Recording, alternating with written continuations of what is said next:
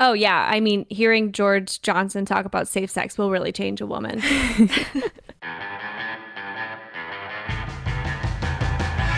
Welcome to Spinsters, a podcast where the real all-star is not Andrew Wiggins, it's you. And if that sounds like me asking you to subscribe to our YouTube or to leave us a review, that's because it is. Okay, so today we're doing a story, and this is one of the first episodes we ever did. It was released last March, and I remember thinking about how badly the league had been affected by COVID and was trying to think of any other medical issue that even came close in the NBA's history.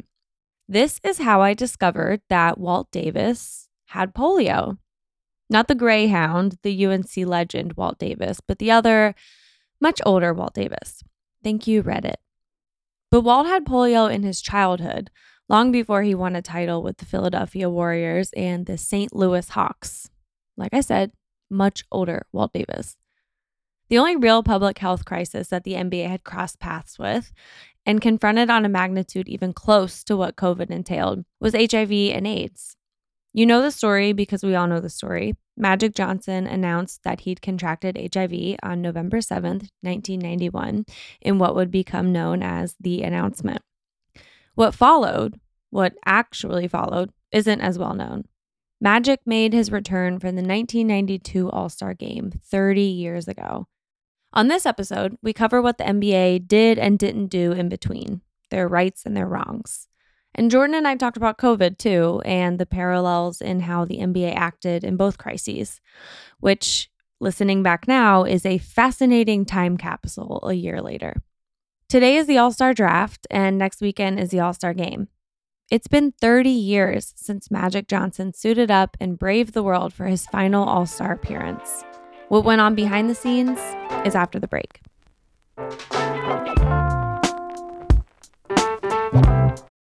When your business is starting its championship run, nothing matters more than finding and hiring the best team. With Indeed, you have the power to build a dynasty by hiring more MVPs faster. Go to Indeed.com/spinsters to claim your $75 credit before March 31st. Okay, to start, Jordan, I'm really curious, what is your perception of that 1991 announcement and what came after? Well, I remember my parents saying like, yeah, it was a big thing, but nobody knew what to do. And so we didn't really know how it would affect the other players. Yeah, that's basically what I remember of it too. And remember is the wrong word because I should say neither Jordan or I was born at the time. But I think the public perception of it was, it's been passed down to our generation, is that, oh, that's when people really got educated on HIV. And in hindsight, that the NBA really helped with that. But it was actually so much messier at the time. I'm really interested to figure out how this happened and what happened during that time. So where does the story start? Okay, so it's October 1991. I think we were in Paris. That's Charles Grantham. At the time, he was the director of the NBPA, which is the Players Union. We had created a McDonald's Open. The McDonald's Open was an exhibition tournament in Paris, and the Lakers played in it and won it because, you know, Magic. Le maillot qui ne sera plus porté aux Lakers après la retraite de Magic Johnson. He won MVP of the tournament and was so beloved in France that the Sports Illustrated article I was reading about referred to him as Monsieur Magique. That is the cutest nickname I've ever heard. Extraordinaire. Voilà pourquoi on adore le basket. Unfortunately, that was the last time Magic would play in a Lakers uniform for a while. Not long before the McDonald's Open, Magic had taken a routine blood test for a life insurance policy. Those results raised some concerns and led to further testing. And shortly after the McDonald's Open, doctors found that Magic was positive for HIV, the immune system virus that can lead to AIDS. For Charles and the Players Union, it put them in unknown territory. I think initially my reaction was pretty clear that we now had an outside force, i.e. HIV, that was going to have a major impact on our business. Immediately, Magic's agent calls NBA Commissioner David Stern, who then calls his second in command, Russ Granick, the deputy commissioner at the time. I certainly remember that phone call. I was sitting at home one night, and David called me and said, sit down, you're not going to believe this. You know, I was shocked and saddened because Irvin had been a special kind of player both on and off the court. And we had gotten to know him better than a lot of other players, perhaps. And so it was a personal thing. And then later it began to hit you what a huge story this was going to be. David told me they were going to make, and Irvin was going to make this announcement. I think they had made the decision. They weren't going to hold it, which I think they were smart enough to realize something like that was going to leak, and you're better off making the announcement. So Russ used the word leak, and like if it got out, the league wouldn't know what to do. Why are they treating it like a scandal? Well, keep in mind that this is 1991. It wasn't until like 5 years later that they had the first breakthrough in treatment, and that was the antiretroviral therapy, which was the new standard of care, and that was when people really saw the light at the end of the tunnel, or at least that's a direct quote that one of the doctors I talked to told me. But in this moment in 1991, the HIV virus was seen as a fatal diagnosis. His doctors had reportedly given him 3 years to live, and everyone was really scared for Magic. So he has the press conference as soon as possible. First of all, let me say good late afternoon. Because of the HIV virus that I have attained, I will have to retire from the Lakers today. Magic's retirement was so abrupt, so surprising that it shook people. Although the context is very different, you could compare this to Rudy Gobert testing positive for COVID last March and the league shutting down shortly after, in that it suddenly got very real. But in 1991, Magic's retirement is where this stops being just a basketball story, because the league was forced to address a global epidemic in a high-profile way. It started with how the Players' Union responded. The first step was finding a medical team to work with the league. We wanted to reduce the anxiety of not only the players, but their families. We had to also get the public to understand that we were doing something about a situation, that we were taking action on something that also potentially was going to affect your life. So Johns Hopkins became, in my opinion, the most likely source because of their expertise and their immediate concern about aiding and assisting us. And so that's why they were the first group that I reached out to. So at this point, you have owners demanding that all players get tested. You have players freaking out. The NBPA had to establish trust. So here's what they did.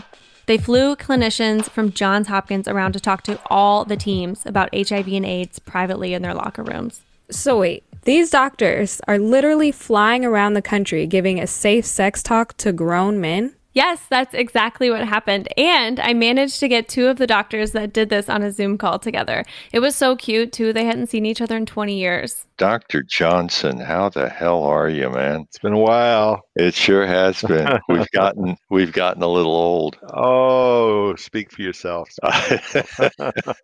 The 2 of them led this program funded by the NBPA and really shaped what the message was. Yeah, Michael Johnson. I'm an infectious disease doctor. And I am Alfred Saw, internal medicine, infectious diseases. And I was with Michael at that time at Hopkins in the School of Public Health. These guys were responsible for dispelling misinformation. Things like HIV being passed through sweat or even handshakes and hugs. Do either of you remember the first team you visited?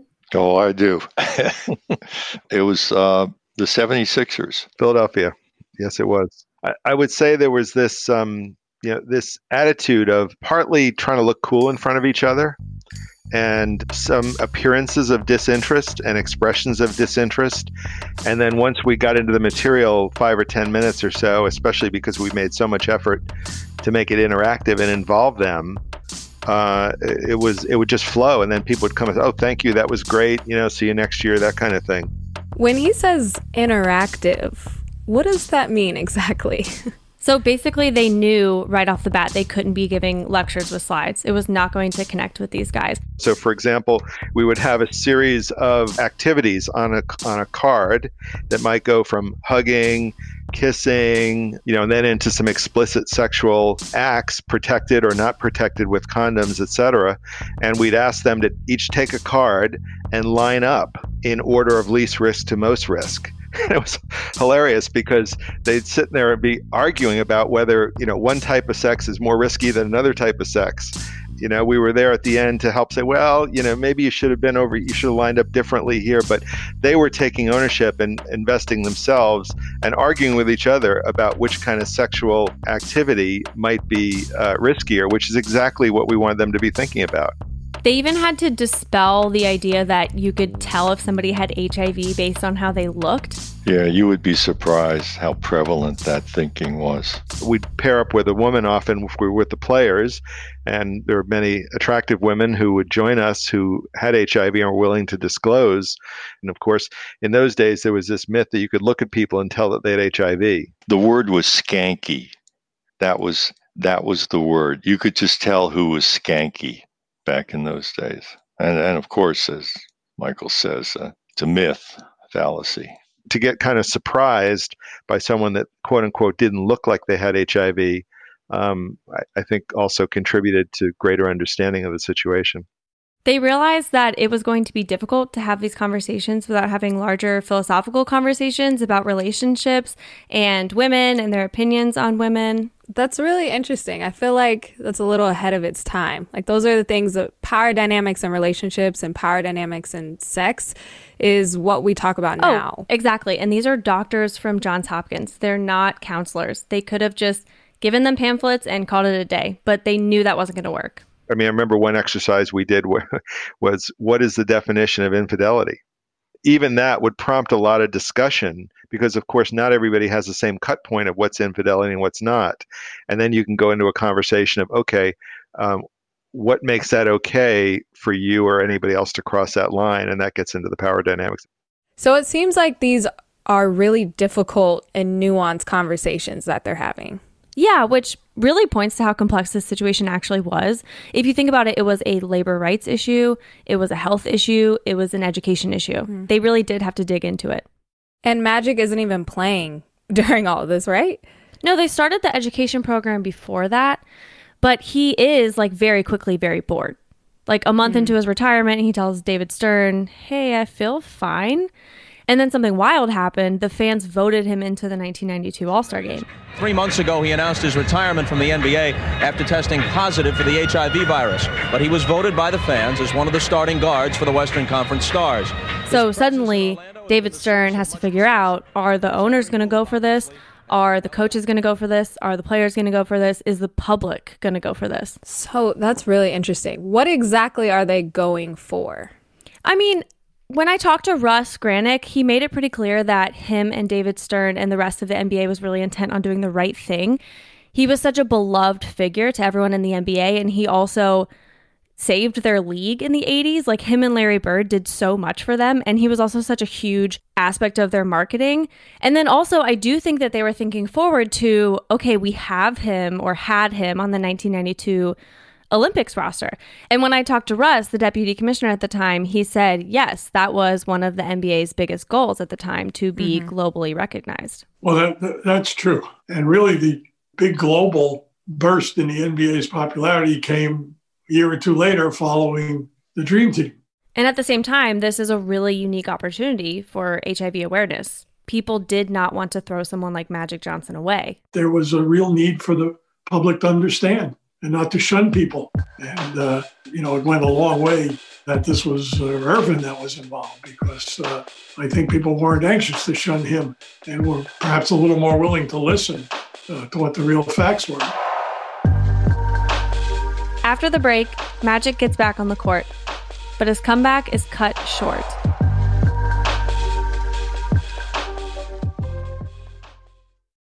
When your business is starting its championship run, nothing matters more than finding and hiring the best team.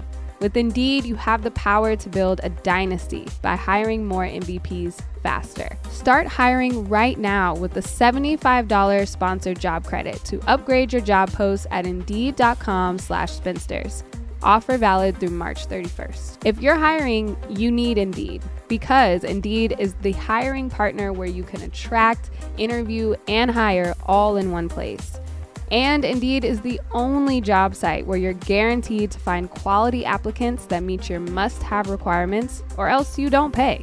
Go to Indeed.com/spinsters to claim your $75 credit before March 31st.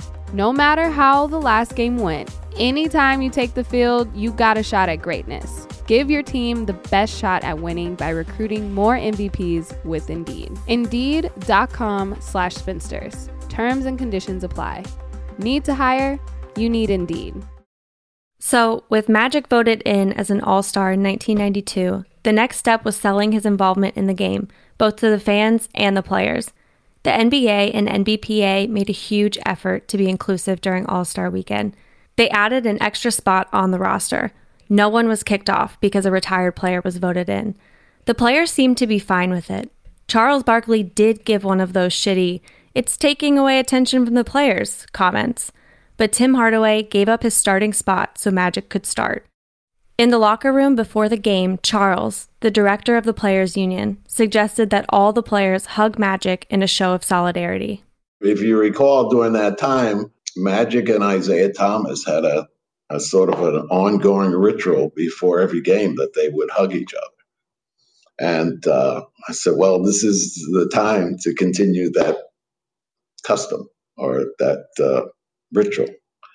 In my opinion, it was really an emotional moment, but a moment also of realization that our players were willing to accept the knowledge that had been passed on, and that they felt confident and that they trusted what we had done as being the right thing to do. Unfortunately, not all the players were on board as history would lead us to believe. There were still uneasy feelings about it. Dr. Johnson and Dr. Saw were in that locker room for the game, talking to the players about it. Yeah, that was a long conversation, and I think some were less eager to do that than others, shall I say. But there is one funny story from that. Is there one player who, of course, I can't call anybody out, who at the end of this conversation said, "No, I'm not going to do that. I'm not going to do that."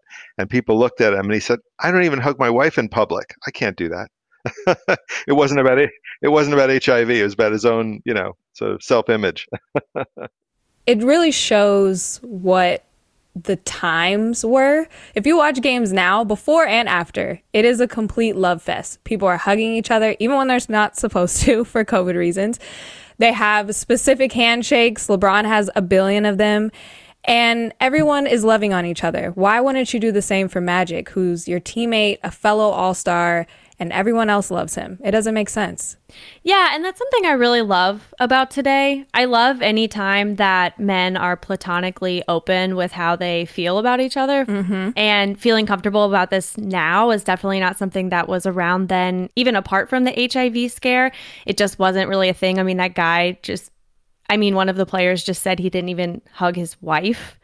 So when I saw the video from that All-Star game, and so many of the players did go up and hug him, and it started with Isaiah Thomas and Michael Jordan, who were two of his closest friends at the time, it was so touching for me, and big shocker, I cried. But yeah, I absolutely loved it, and I can see why people have remembered this so fondly, because the moments that stood out were so impactful. One of the greatest players of all time, making his 12th All-Star Game appearance, Earvin Magic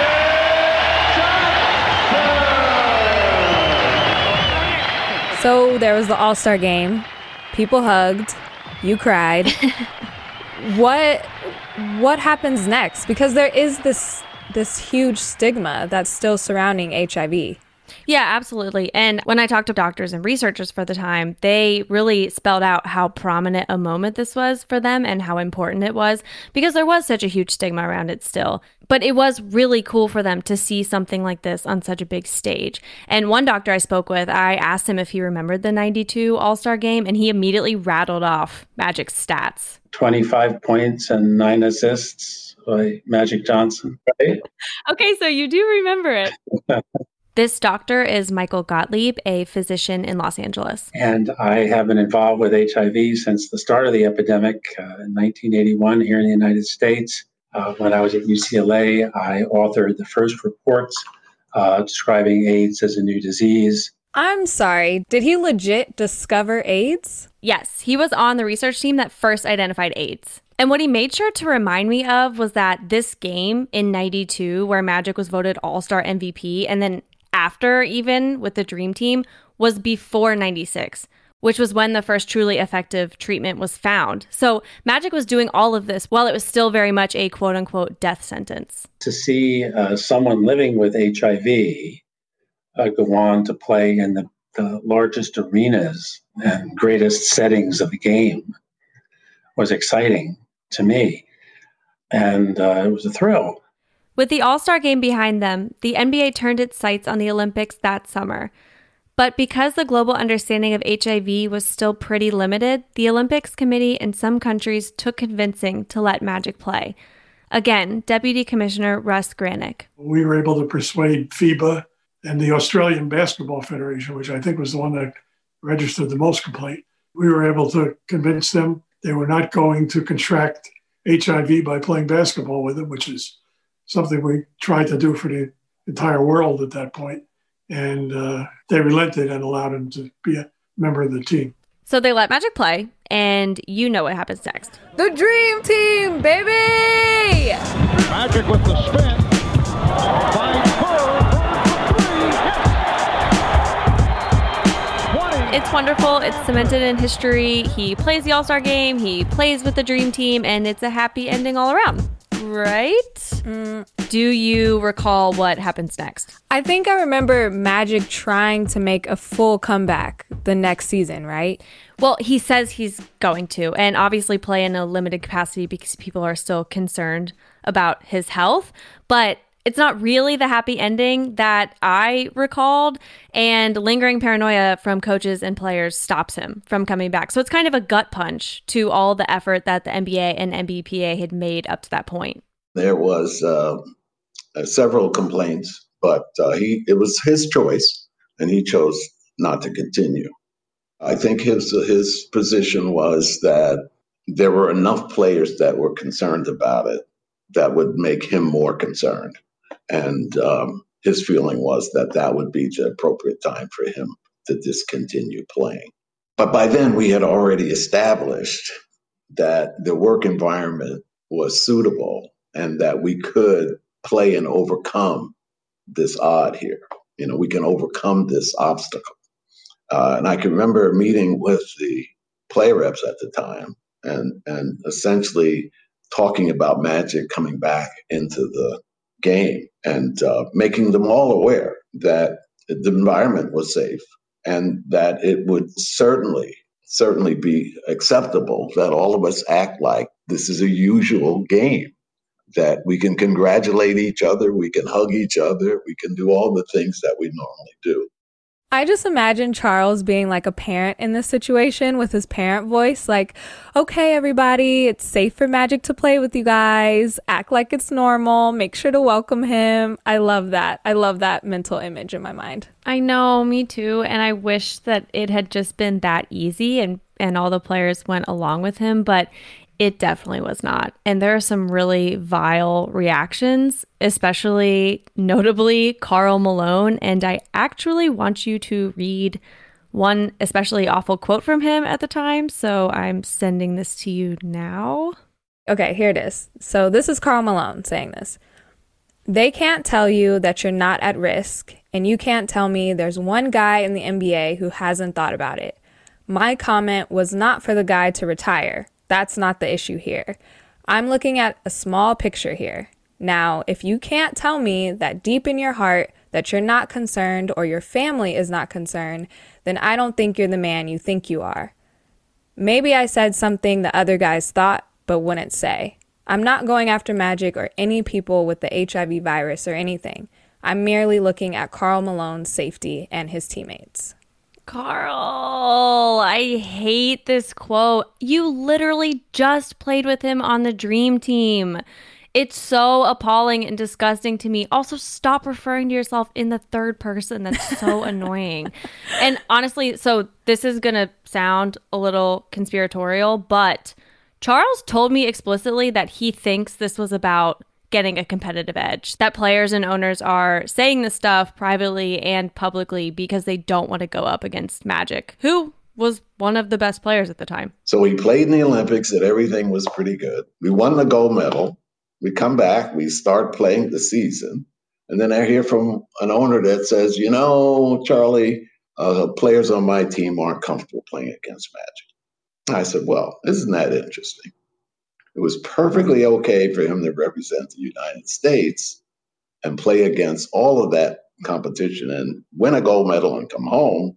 But now that we're vying for an NBA championship, all of a sudden we come up with this. I mean, I kind of believe what Charles is saying here because it's Magic Johnson. He was in his prime. He just turned 33. He went to the finals in 1991. I totally understand the target being on his back, but I don't know if that's the whole story, you know? Yeah, I mean, it definitely is a conspiracy, but I think what he's saying is true at its base, that it will be easier for teams to be successful without one of the best players actually in the league. You would think that they would actually want him on the court because in order to be the best, you have to beat the best. And you should want that. But doesn't he try to come back at some point, or what happens? Eventually, Magic does return in 1995. Here he comes. Here comes Magic. I told you. You got to get him in. He wasn't supposed to come in until the 5-minute mark, but Magic's coming in right now. Listen to this crowd. They speak for us. He's 36. He hasn't played in 3 years. He's slower on his feet. The Lakers lose in the first round, and Magic doesn't agree with how he was used in those games. So, he retires again. He gave this statement that says, "I'm ready to give it up. It's time to move on. I'm going out on my terms, something I couldn't say when I aborted a comeback in 1992. His agent also says that this has nothing to do with his health. As far as we know, Magic remained healthy in between his retirements and didn't feel the effects of HIV that many do, and the stigma in society was becoming less and less. There are a handful of things that were longer lasting than Magic Johnson's comeback. The PSAs that the NBA put out, and the Johns Hopkins program, which lasted over 5 years. What I want to end on, though, is this tape from a Boys and Girls Club where a couple of NBA players and their wives visited with the Johns Hopkins program to talk about HIV. It's a sex education seminar more progressive than most schools teach today. It's a shining example of what a role model actually can be, and Dr. Johnson said it was one of the proudest moments of his career. That was probably the highlight of my professional career, to see these players and these kids looking up to them and hearing these messages that the kids would never internalize from me. I want to tell my friends not to discriminate against people that have AIDS, because they're just like me and you, except they just have a sickness that can't be taken away. So condoms are made to fit any size? They're made to fit any size. When they say it can fit around your hand. So when they say condoms, you're too big for condoms, that's not true, because, it basically can fit over your head. One little girl she has a lot of fear to talk about AIDS, and she just, in our little session, she didn't want to talk about it. No, I know about it, I don't want to talk about it, I don't want to discuss it.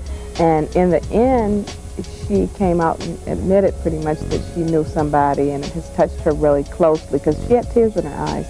And I learned from her that a lot of the kids in here, maybe who aren't paying attention as much or so, or have that fear that she has, it's for a reason. I'm gonna say to my friends, AIDS, don't catch them. If you don't want to have sex, don't do sex. Always use a condom, have safe sex, and use your mind. That's it.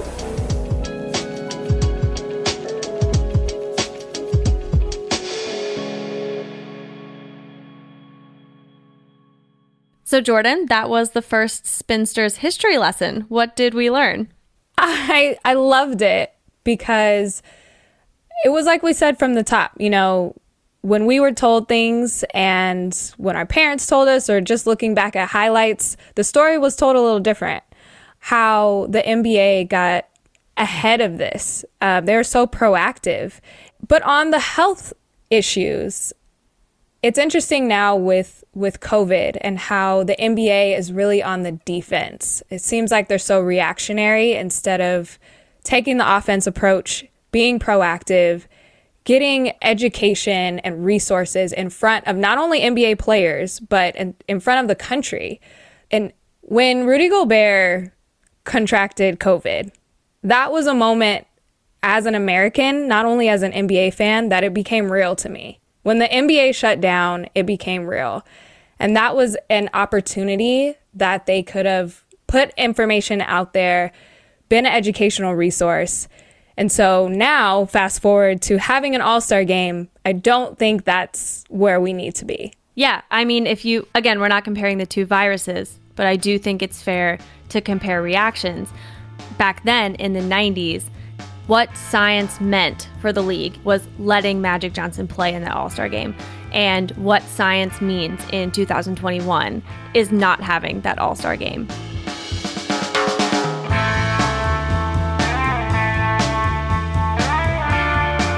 That's our show. Stay safe out there. And if you're watching the All-Star game with anyone, don't hug them, please. But if they're vaccinated, hug the shit out of them because that's awesome. This episode of Spinsters was written and hosted by me, Haley O'Shaughnessy, and Jordan Liggins. Our editor is Alex Ward, with production by Isabel Jocelyn and Jordan Liggins. Reporting by me and Isabel. Our production coordinator is Devin Shepard, and our executive producers are Peter Moses, John Yales, and me.